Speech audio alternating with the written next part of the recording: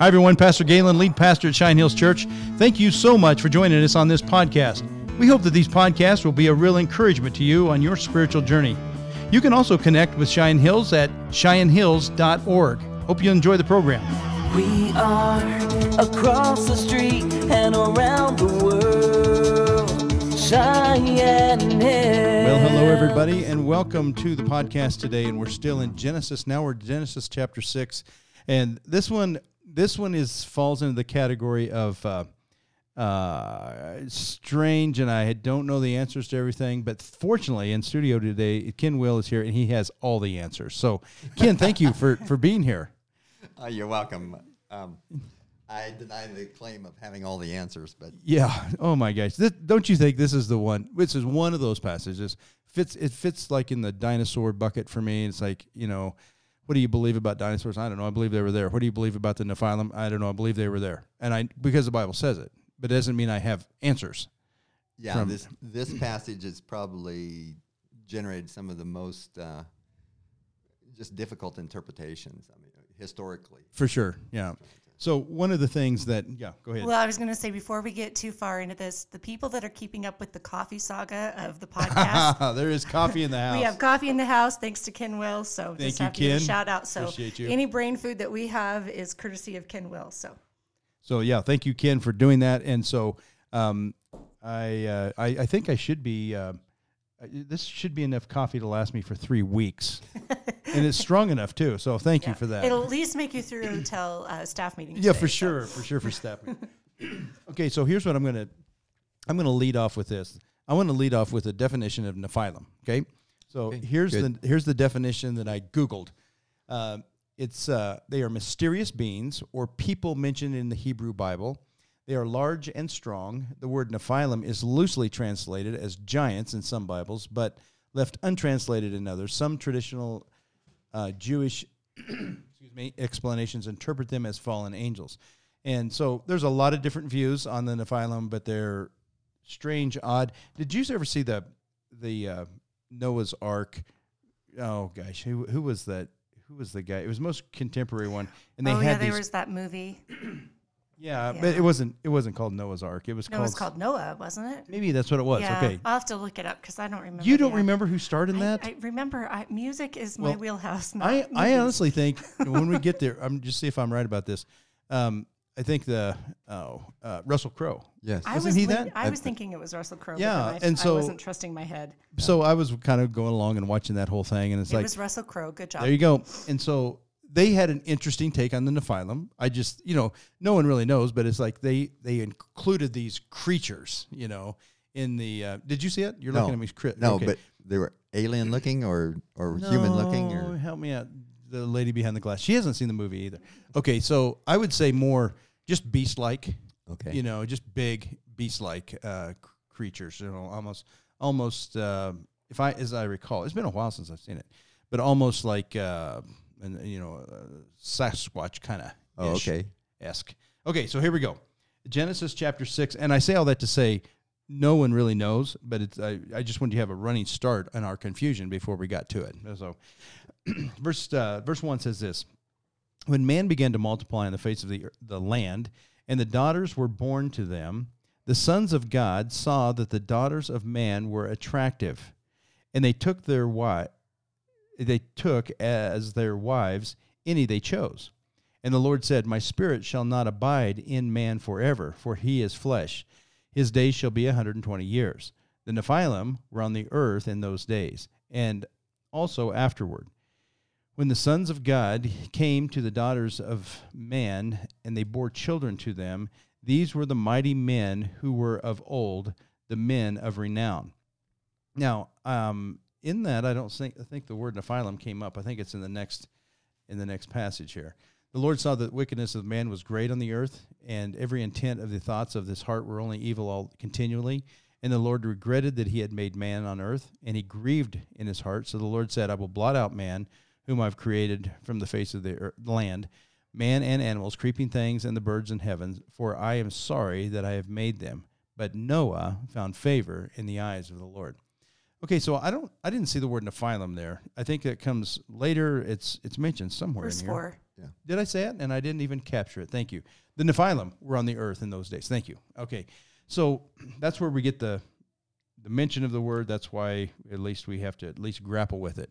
In my footnote, it says Nephilim or giants. So they were larger than man. Okay, whatever that was. Yeah. Now, what it says here is that the sons of God saw that the daughters of men were attractive, and they took as their wives any they chose.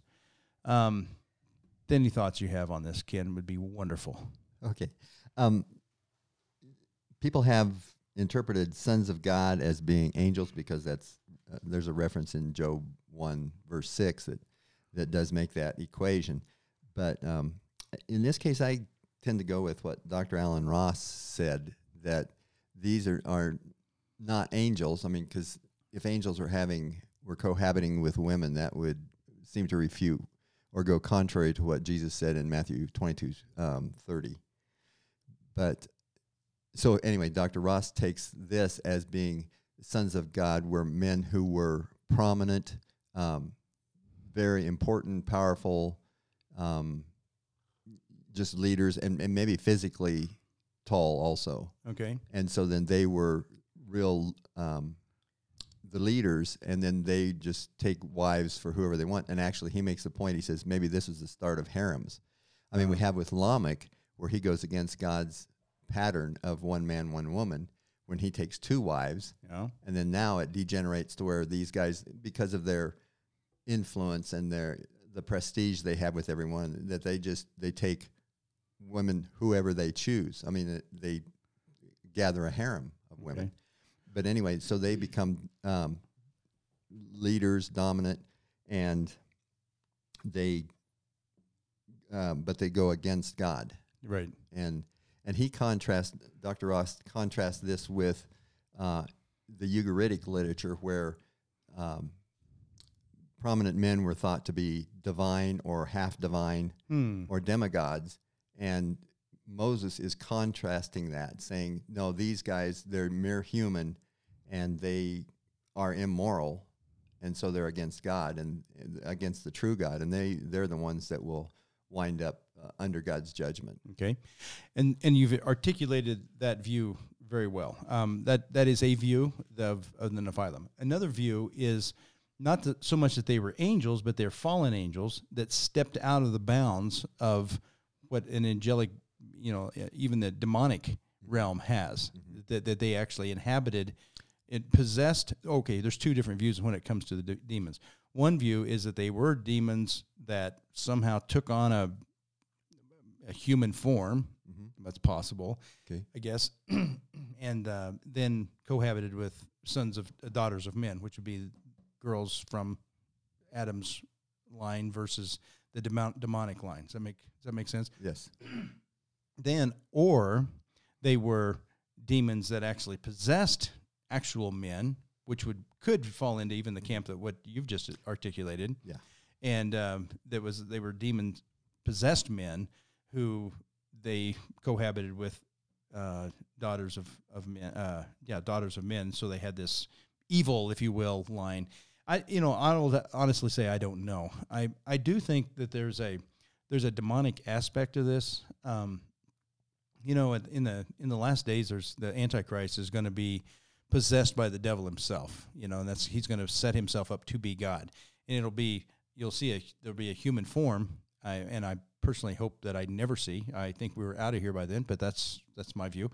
But that he will be everything, every thought of his will be exactly subject to Satan himself, but he will have a appearance of a man. That's my understanding of that. So it's possible that it's something along some hybrid of that. Those are the options we have. Yeah. It's a confusing thing. Go ahead. Do you have a thought you wanted to share? No, I was just going to elaborate that with Dr. Ross's view, he does include also about the demonic possession part of it. But it was actual men, but were possessed by. Yeah. So demons that stepped out of the realm and possessed men, and then it produced this line of giants that were only. Now, here's another thought. Do you think he's referring to the Nephilim that were only evil all the time, or just men in general, and the Nephilim happen to be part of this culture as well?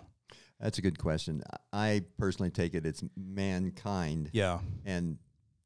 But they're kind of led or dominated by the Nephilim. Yeah. They were somehow involved in that.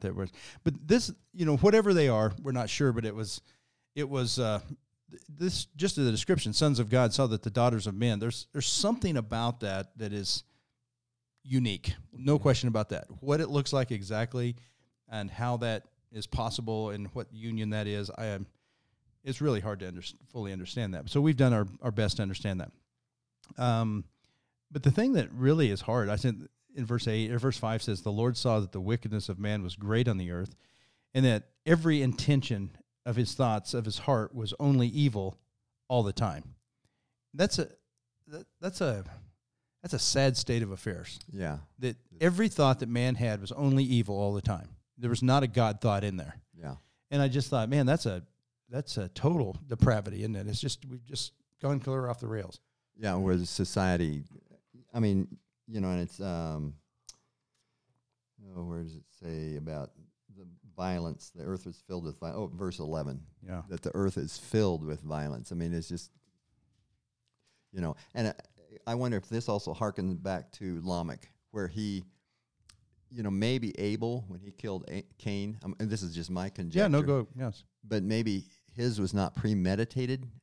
Maybe he's just jealous, and they get out there and then they're having a conversation, and Abel says something, and just all of a sudden Cain flies off and strikes him, but then with Lamech, it seems like it's a premeditated mindset of, I'm going to get revenge, and I'll take revenge on anybody that, and so that whole... And Lamech was in the line of Cain, is that correct? Mm-hmm. And that then becomes just dominant through the generations, where it's like, don't let anybody, you usurp or hold to your rights. Don't let anybody put you down.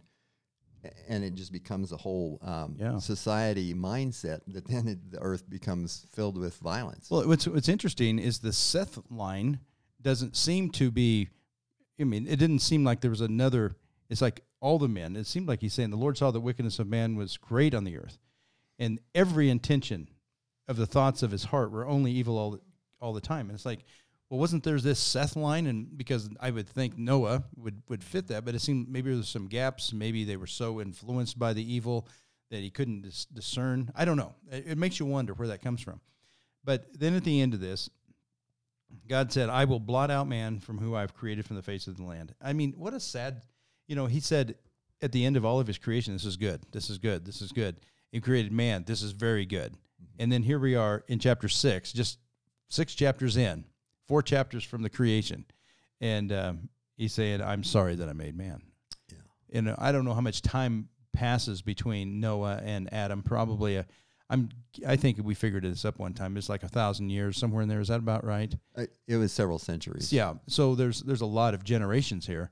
But still, in the narrative, the proximity of this disgust of God with that he even created man. Yeah. It's like, wow, that's... The narrative compresses the time, but where it's contrasting. It's right there. It just seems like, you read 6 chapters in, and it's like God said, I wish I wouldn't have done this. Yeah. That's a tough thing, I think.